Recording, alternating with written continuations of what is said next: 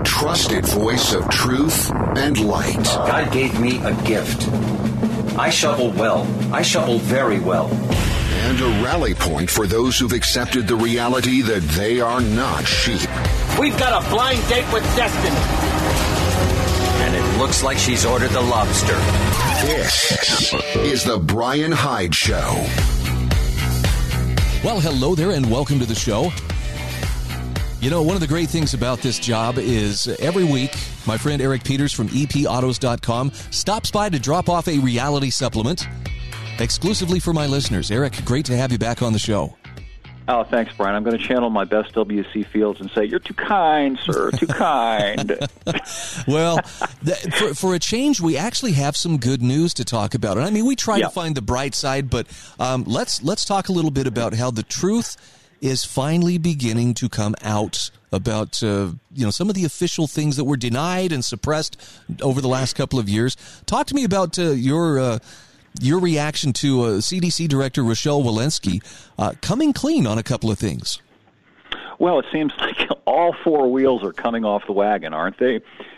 She just admitted publicly that 75% in italics of all the deaths that have been attributed to the Rona were of people who were already very sick, who had comorbidities, who were people who were probably going to die because they were on the way to dying of some other thing, like heart disease, respiratory disease, diabetes, you name it. So the typical Rona fatality was somebody like Colin Powell, who was probably going to die of one thing or another anyhow.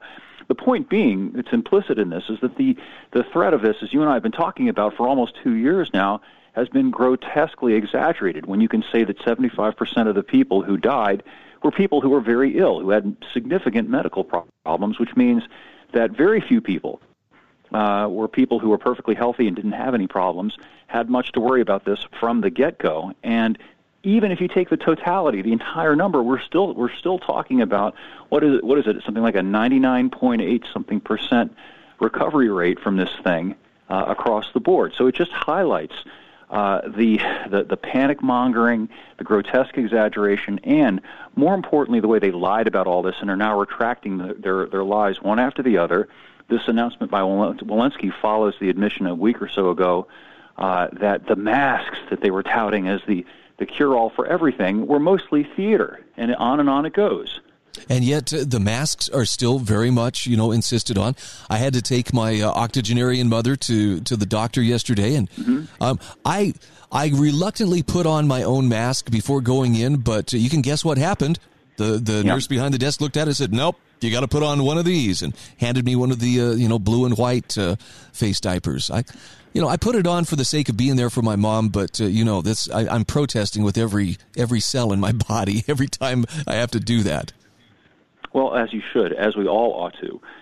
It's absurd, but the problem is that we have a significant portion of the population that has been put into a state of fear-induced rabid anxiety over this, and their Linus security blanket now is the chin Speedo, or the face diaper, as we style it. It doesn't have any purpose other than the psychological purpose of making these people feel better. And that's alarmingly dangerous because you can no longer deal with facts, and these people who are responsible for that are people like Walensky, people like Fauci, who never came before the public in time before this pathologization occurred and told people, look, yeah, there's something going around, and yeah, if you have an elderly relative, if you're obese, if you're diabetic, if you're immunocompromised, this is something you should take seriously. But by and large, otherwise, it's not that big a deal, so people should calm down. They didn't do that. Instead, they amped up the fear, and that's why we're in this horrible state that we're in right now with so many people terrified of essentially a boogeyman under the bed. I saw a report out of Salt Lake City earlier today, and this is from one of the big news stations, which has been notorious for their fear-mongering over COVID. And now they're hand-wringing over, well, the lines are too long at the COVID testing centers, and the government's had to adjust, the wait times and so forth. And it's like, you guys don't even understand. You're feeding the problem by encouraging people who may or may not even be sick to go get tested, as if, if it's so bad that you don't even know if you're sick. Come on. Sure. And it's become theater of the absurd, hasn't it? What do we have now? The Floronicon, the Omicron, the Deltacron. I mean, it sounds like a bad video game from the 80s almost. And this testing regime is spiraling out of control. How long is it going to be before people line up to get tested every hour? Because you never know. You were okay an hour ago, but you might have gotten in contact with the Flurona in the last 45 minutes. Better go get tested. Yeah, it's discouraging to see how many people have bought into it. And Eric, there's one other aspect that I can think of that masks serve, and you and I have touched on this before. Mm-hmm. And not only does it give people, the security blanket of, look, I feel safe because I have my face covering on, but it's the most visible sign of compliance that a person can show, to signal that I am compliant, I am a good person. And that's kind of scary in and of itself. Well, sure. It coerces compliance. It feeds into this business of forcing people to comply with the jab mandates. That's something you and I have been talking about for almost 2 years now. We saw this coming, that if people would be willing to put on this mask, implicit in that is that that's a legitimate thing to do, that that's a necessary thing to do. And if that's necessary and you have an obligation to wear a mask, then doesn't it follow that you have an obligation to take the jab too? Wow. I mean, I'm grateful that the truth is finally coming out. I almost feel a little bit of sympathy for Rochelle Walensky, because it's pretty clear she's the one who's going under the bus. But I noticed the official explanation so far has been, well, if it appears there were discrepancies, we weren't wrong. It's just, she's not a great communicator. Well, there's some CYA going on here, too. Yeah. I think that as the narrative comes unglued, a lot of these people are beginning to worry that they might actually be held accountable for the statements that they made and for the omissions, the deliberate, calculated, in my opinion, omissions they made with regard to pertinent facts about this whole thing. And they just want to avoid potentially being frog-marched into a court somewhere or sued into the poorhouse. So there's that. The other thing that's going on today, as you and I talked about a little bit off the air, is this pending Supreme Court decision with regard to Biden's use of OSHA to force people to take the jab. And, that could happen as soon as any time now. So we'll have to wait and see what goes on with that. One of the video clips which has recently come out of the memory hole, somehow it's been resurrected, is Rochelle Walensky confessing to CNN's Wolf Blitzer the vaccines no longer can control the spread of the virus. And with that in mind, why would these mandates even be an issue? Why would, let alone before the Supreme Court, if they don't control the spread, then why make people get them? Of course. Well, and I think you can dive deeper into that and say if it's not even a vaccine, as traditionally understood, which is in fact the case here, then how do you make the justification at all? It's one thing if you can say, okay, this vaccine provides immunity in the case of, say, like a polio vaccine. You take the shot, and now you can't get polio. And remember when Biden said, all you have to do is take the vaccine, and you can't get or give COVID. Remember that? That was back in July, yes. Right, and now they've admitted that it's not a vaccine. What it is a symptom suppressor. That's the best it is. It's a temporary symptom suppressor. That is, it's a palliative. It's something that makes you feel a little better, but it doesn't prevent you from getting the Rona. It certainly doesn't prevent you from giving the Rona, and that completely undercuts any argument that you can make that it's some kind of duty on the part of every citizen to take this jab for the sake of protecting other people, because it doesn't protect them, and it puts them at risk. The other thing that's remarkable to me about all this is that literally almost every day, certainly every week, a story percolates up in the news feed about a healthy young athlete who has gotten myocarditis or who's actually had a heart attack or some other thing that was just exceptionally rare in that cohort of people until all these jabs started coming out. And you'd think people would put two and two together, and I'm not saying that correlation is necessarily causation, but it certainly ought to give us pause and make us stop and think, well, this should be looked into before we go any farther, particularly as far as injecting kids with this thing. Well, yeah, if the people who have been pushing the vaccine didn't know it would lose long-term efficacy, how would they, why would they push it then, not knowing if it would cause adverse effects long-term as well? Well, isn't that the core problem with this? The Orange Man pushed all this stuff at warp speed, and the problem with that is that you can't know. We're in the dark here. Even if you assume the best of intentions, even if you assume that the pharmaceutical industries are doing this out of saintly concern for public health and not for the potentially billions of dollars in profits that they can reap, the bottom line is there is no way to know what's going to happen with a drug that got rammed onto the market without any kind of long-term testing. Traditionally, my understanding is that before you could put a drug on the market, it had to have like 5 years of placebo and other forms of testing to determine, okay, what's going to happen? Because there's no substitute for that. You have to wait and see. You have to let time go by before you can come to any kind of a reasonable conclusion about efficacy and danger with drugs. But these things were just jammed onto the market in an extremely reckless manner, and now we're having all these awful consequences as a result. Okay, we're going to come back to this in just a few moments. Eric Peters from EPAutos.com is my guest. There is a link in the show notes, which you will find at thebrianhydeshow.com. Please stay with us. We'll be back in just a moment.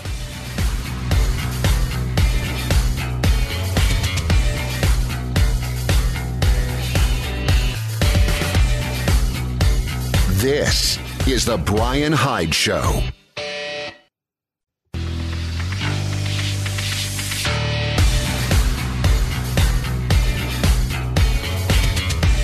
This is The Brian Hyde Show.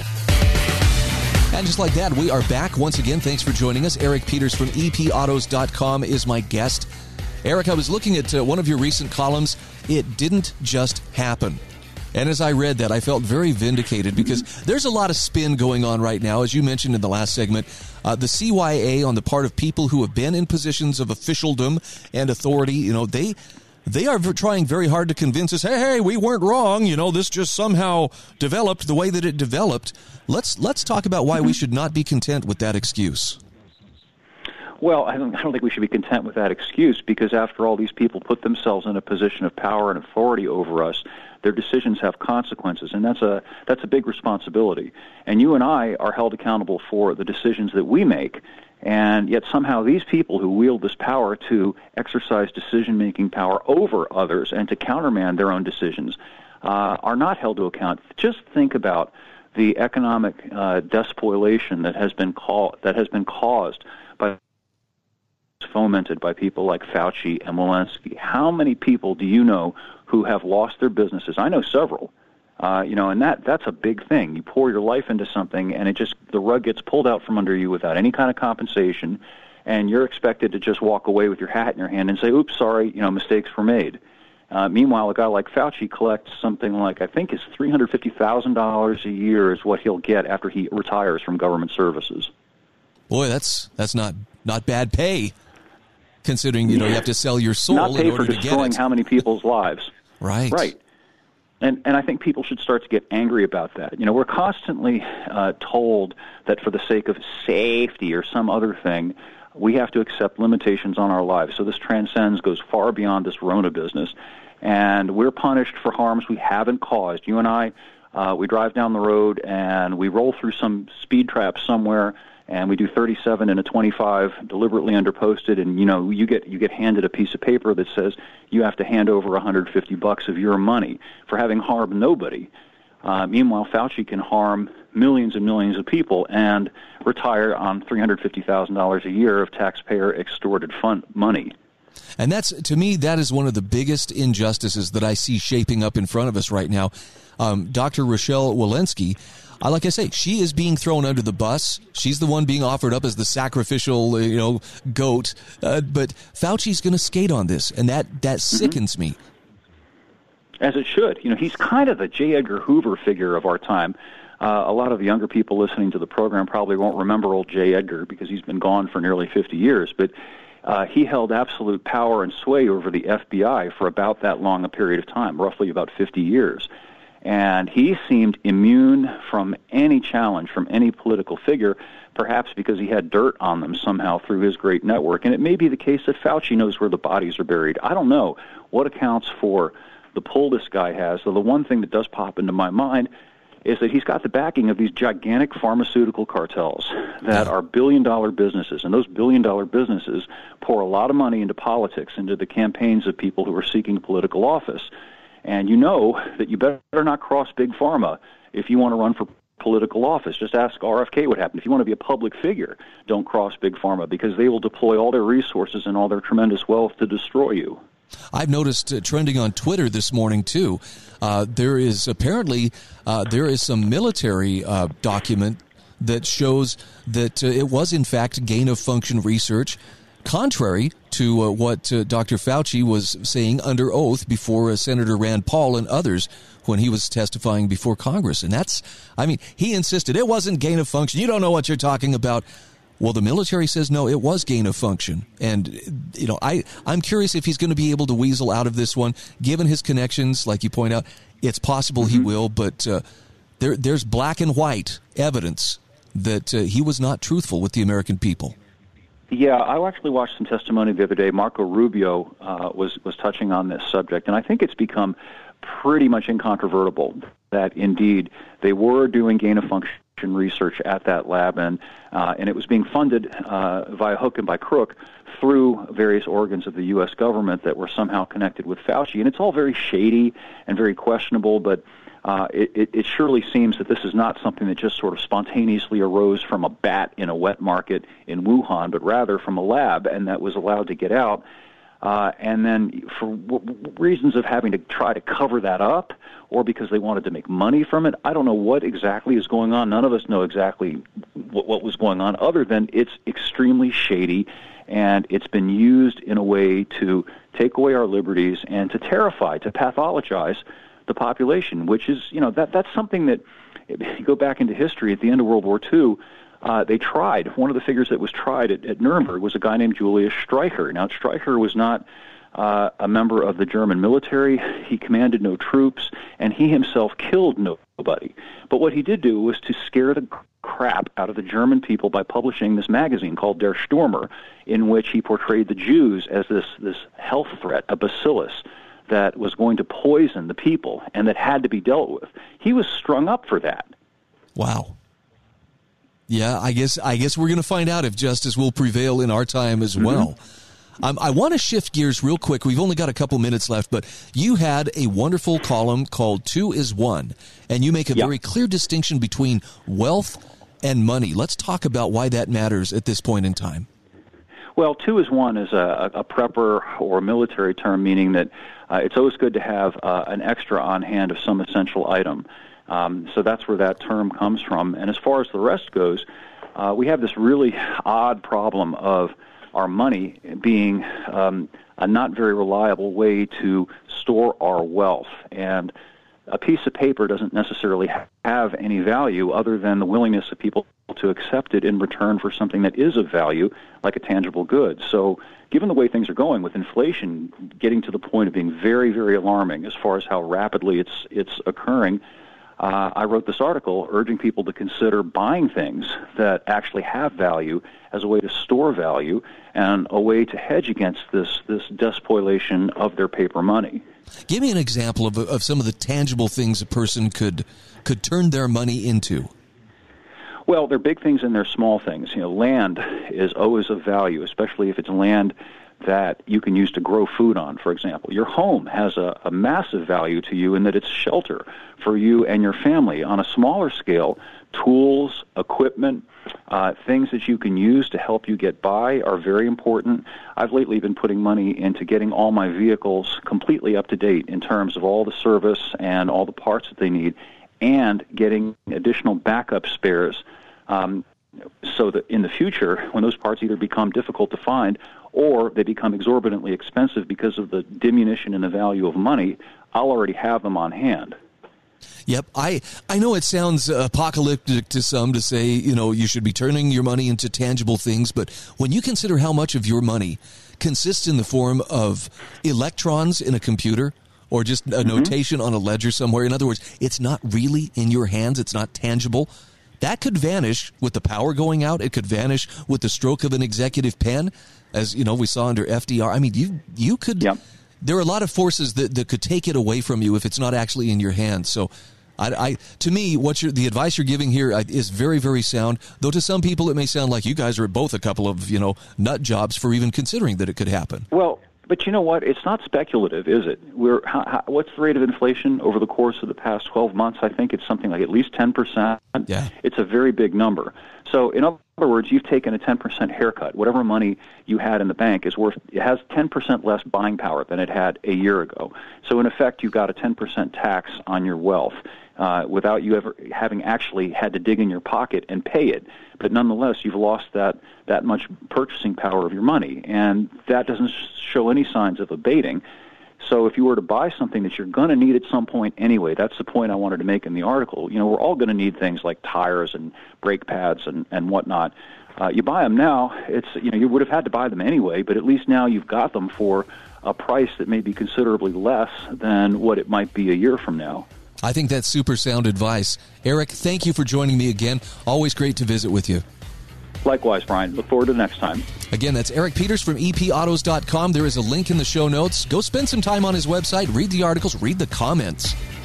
You will come away better for the experience.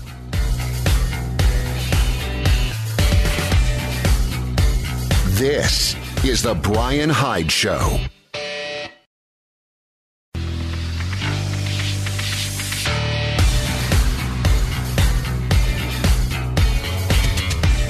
This is The Brian Hyde Show. Hey, welcome back to the show. Whether you've been a short-term listener or a long-time listener, you've probably picked up on the fact that this program is made possible by great sponsors. I just want to give a very quick shout-out to acknowledge them and let you know they are the ones who make it possible for me to do what I do. So if you find value in this program or the information that I bring you on a daily basis, let them know. Tell them thank you or do business with them. That would actually be the best thing to do.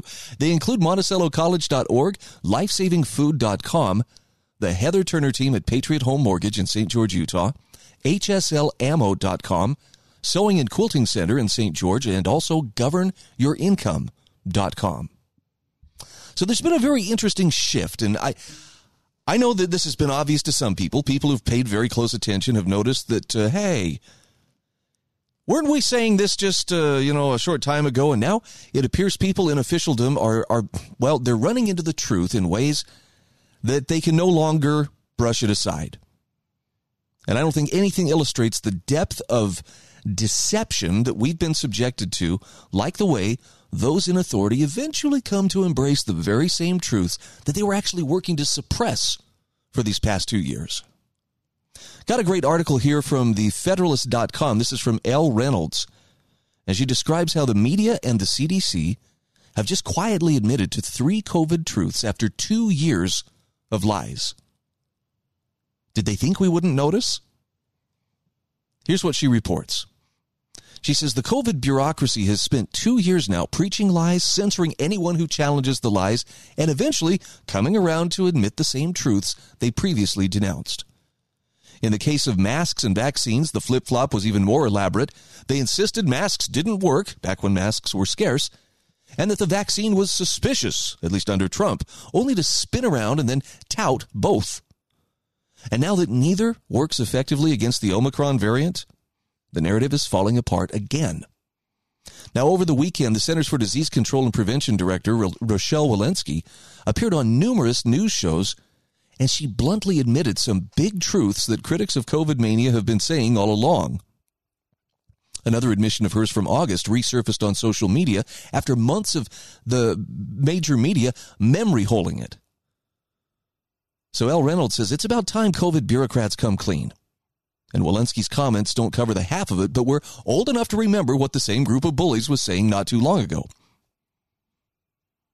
So here are 3 COVID truths that now are being admitted to by the director of the CDC after nearly 2 years of telling us, no, that's not the case. Truth number 1, the vaccine doesn't prevent transmission. Our vaccines are working exceptionally well, but what they can't do anymore is prevent transmission. Walensky told CNN's Wolf Blitzer in August. That's a clip that made the rounds anew over the weekend. But that's not the narrative that we've been inundated with for the past year.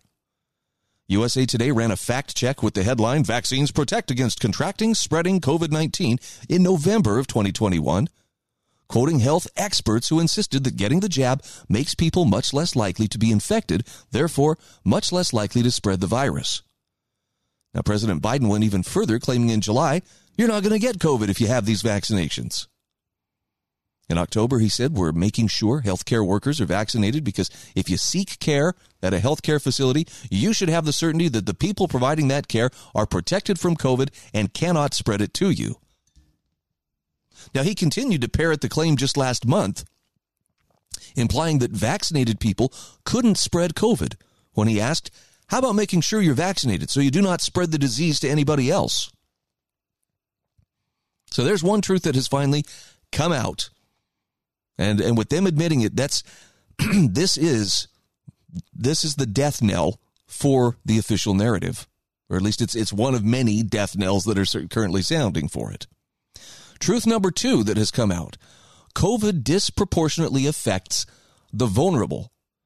In a Good Morning America appearance, Walensky admitted that the overwhelming number of deaths, over 75%, occurred in people who had at least 4 comorbidities.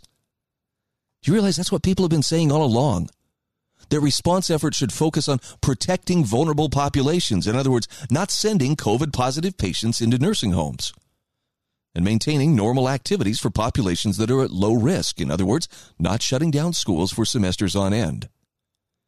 But it was Walensky herself who confessed last February that the CDC's guidelines for reopening schools were influenced by the vehemently anti-in-person learning teachers' unions, which Walensky admitted resulted in direct changes to the guidance.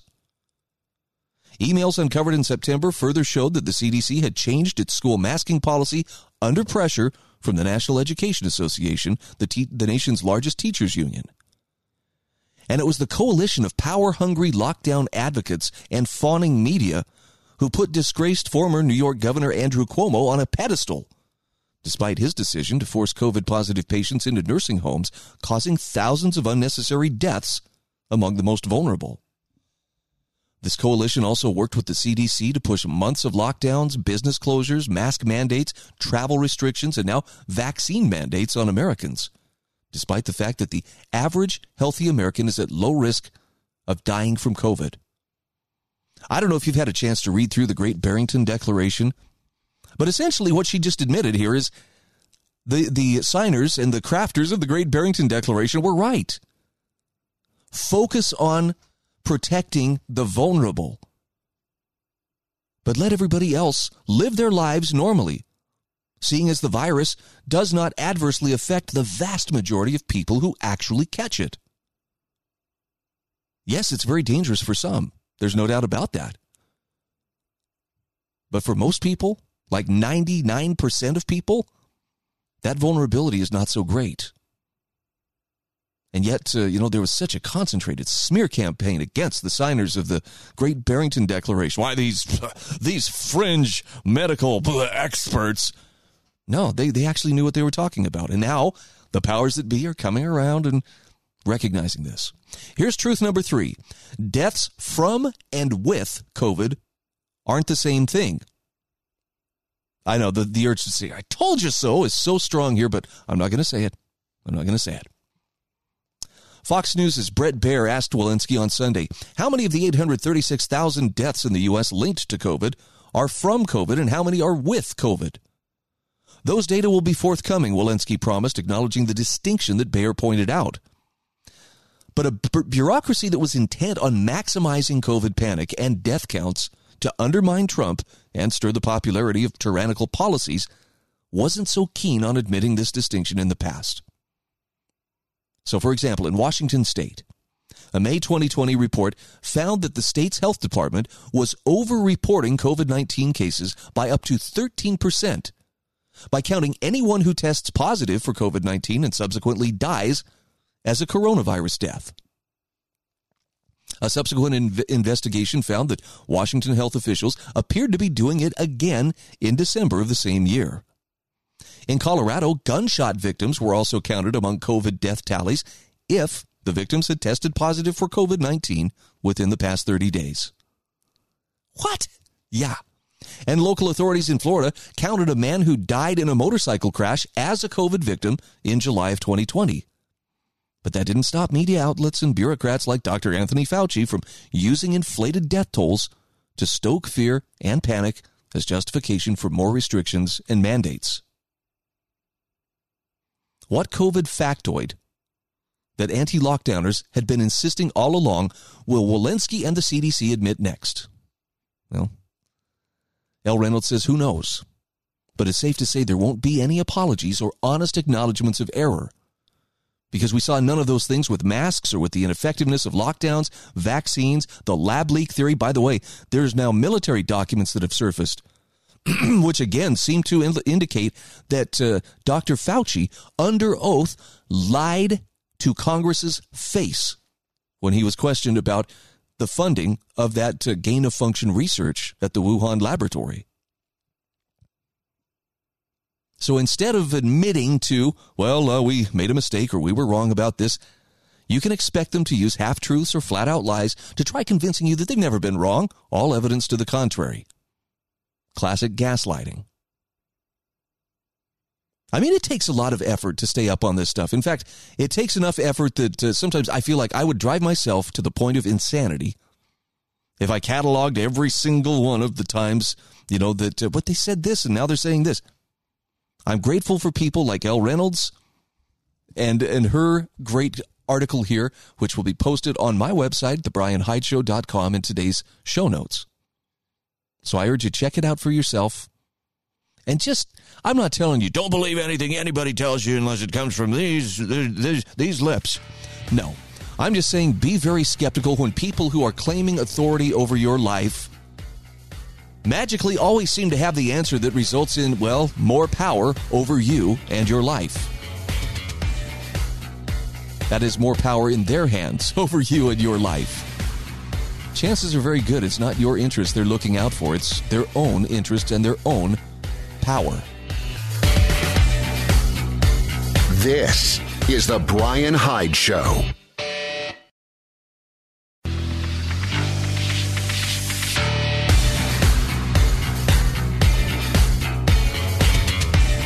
This is The Brian Hyde Show. Hey, welcome back to the show. Quick shout out here to the Heather Turner team at Patriot Home Mortgage in St. George, Utah. Now, this message is actually of great importance to any of my listeners within the state of Utah, but particularly those who are looking to secure a VA loan or a traditional loan or a reverse mortgage, maybe even refinance your existing mortgage. You need to talk to the Heather Turner team at Patriot Home Mortgage because Heather brings decades of experience in the lending industry to the table. What this means in practical terms is she knows what she's doing. She understands clearly what you need. She understands very clearly what the lender needs, and she can make it happen quickly.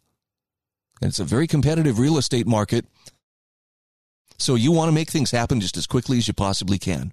Otherwise, that dream home you just found is going to be snapped up before you're ready to do something about it. Go in there prepared. Go in prepared with the knowledge that this is the money we have in hand, and buy with confidence. Contact the Heather Turner team at Patriot Home Mortgage by calling 435-703-4522. They're also located at 619 South Bluff Street in St. George, which, by the way, is a wonderful place to be this time of year. Heather's NMLS ID 715386. Patriot Home Mortgage is an equal housing opportunity lender. History offers a lot of valuable warnings to anyone who takes the time to learn from it. And I know it's easier to just sit back and flip on the TV and, be entertained. But if you actually study history, you will find that the othering of the unvaccinated that we're seeing right now actually has a lot of historical precedent. Maybe not specifically with vaccinated versus unvaccinated, but those precedents where there is a clear marginalizing of a certain subgroup of society for political reasons. It's almost every time there's been a very unhappy conclusion to that othering. Got a great article here from Jared McBrady. This is from the Brownstone Institute. Othering unvaccinated persons. Jared McBrady says, in my teaching, I prepare undergraduate students to become high school history teachers. In one course, teacher candidates prepare and deliver mock lessons. Now, their peers play the role of high school students, and I observe and give feedback following these practice lessons. Whether coincidence or a reflection of the times, this fall, a good number of mock lessons covered the rise of totalitarianism. In one excellent lesson, a teacher candidate had his students examine the context that gave rise to totalitarianism. He accompanied this lesson with an excerpt from a world history textbook listing characteristics of totalitarianism. Now, Jared McBrady says this lesson hit on the true purpose for including totalitarianism in high school curricula. And that purpose is not to honor the likes of Stalin or Hitler or Mussolini, nor is that purpose to provide the methods of totalitarianism as some kind of instructional manual to follow. Rather, the purpose of teaching on totalitarianism is to deliver a warning. Heed well the conditions that yielded totalitarianism so you can recognize and avoid them. He says, as I observed this teacher candidate's lesson, I could not help but think about that purpose in the context of our present time. One passage from the lesson's textbook concerned me the most. Totalitarian leaders often create enemies of the state to blame for things that go wrong. Now, frequently, these enemies are members of religious or ethnic groups. Often these groups are easily identified and are subjected to campaigns of terror and violence. They may be forced to live in certain areas or subjected to rules that apply only to them. So creating an enemy of the state requires othering. That is, a process of dehumanizing through marginalizing a group of humans as something different, less than, and other. Such othered groups become an easy target to scapegoat, unfairly bearing the blame for a society's ills. And history is replete with examples of othering.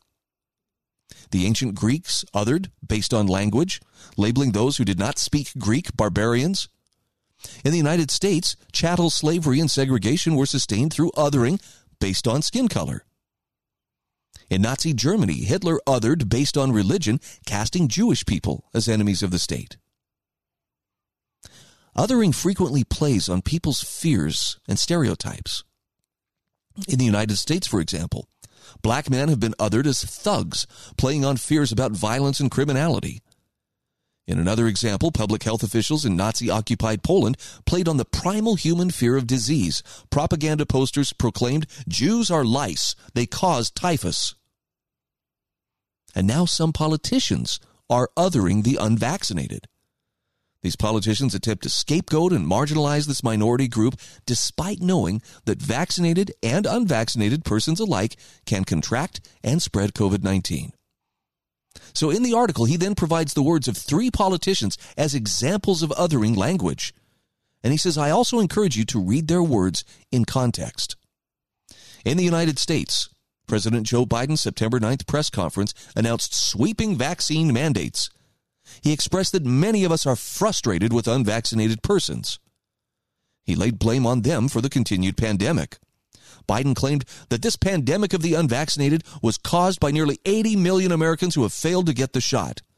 He faulted a distinct minority of Americans for keeping us from turning the corner, and he promised we cannot allow these actions to stand in the way of protecting the large majority of Americans who have done their part and want to get back to life as normal.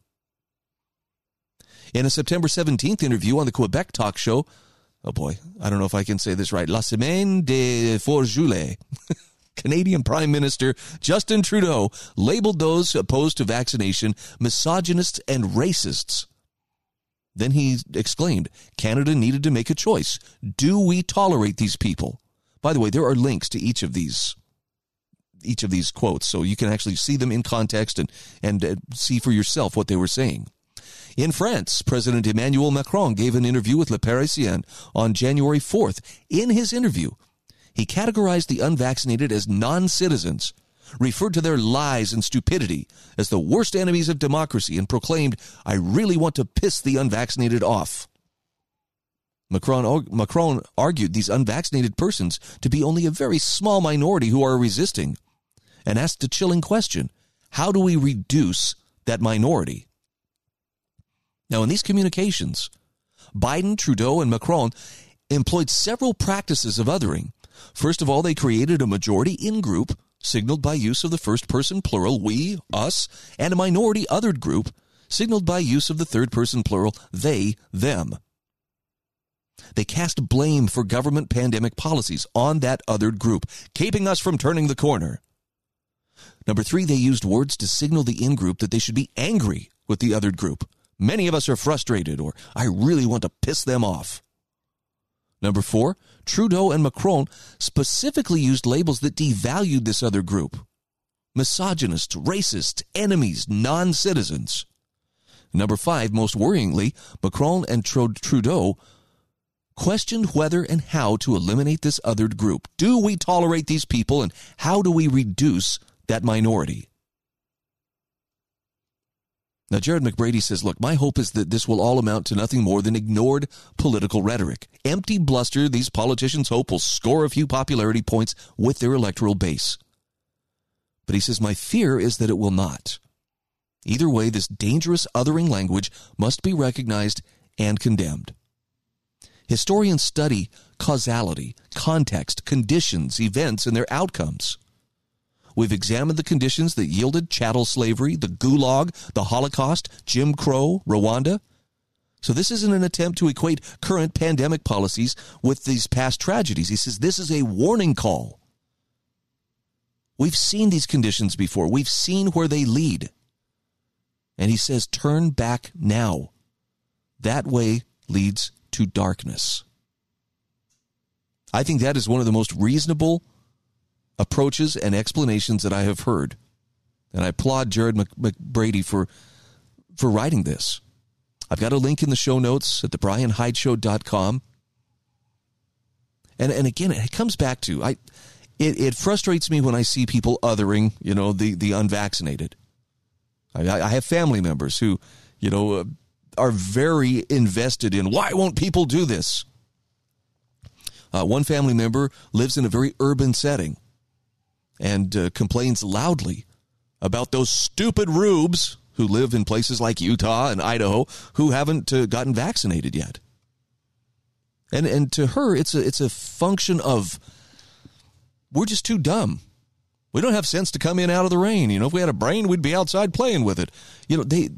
She just doesn't see that there might be reasons people would say, I'm not going to be forced into participating in a medical procedure that I don't choose to be a part of. But that othering is a very real thing, and it is something that you and I should take care that we don't engage in. Now, I don't know. Maybe the irony is, am I othering by pointing out there are people who are othering me? I hope not.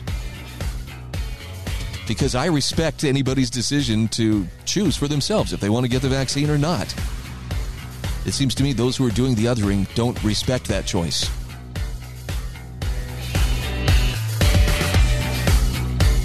This is The Brian Hyde Show.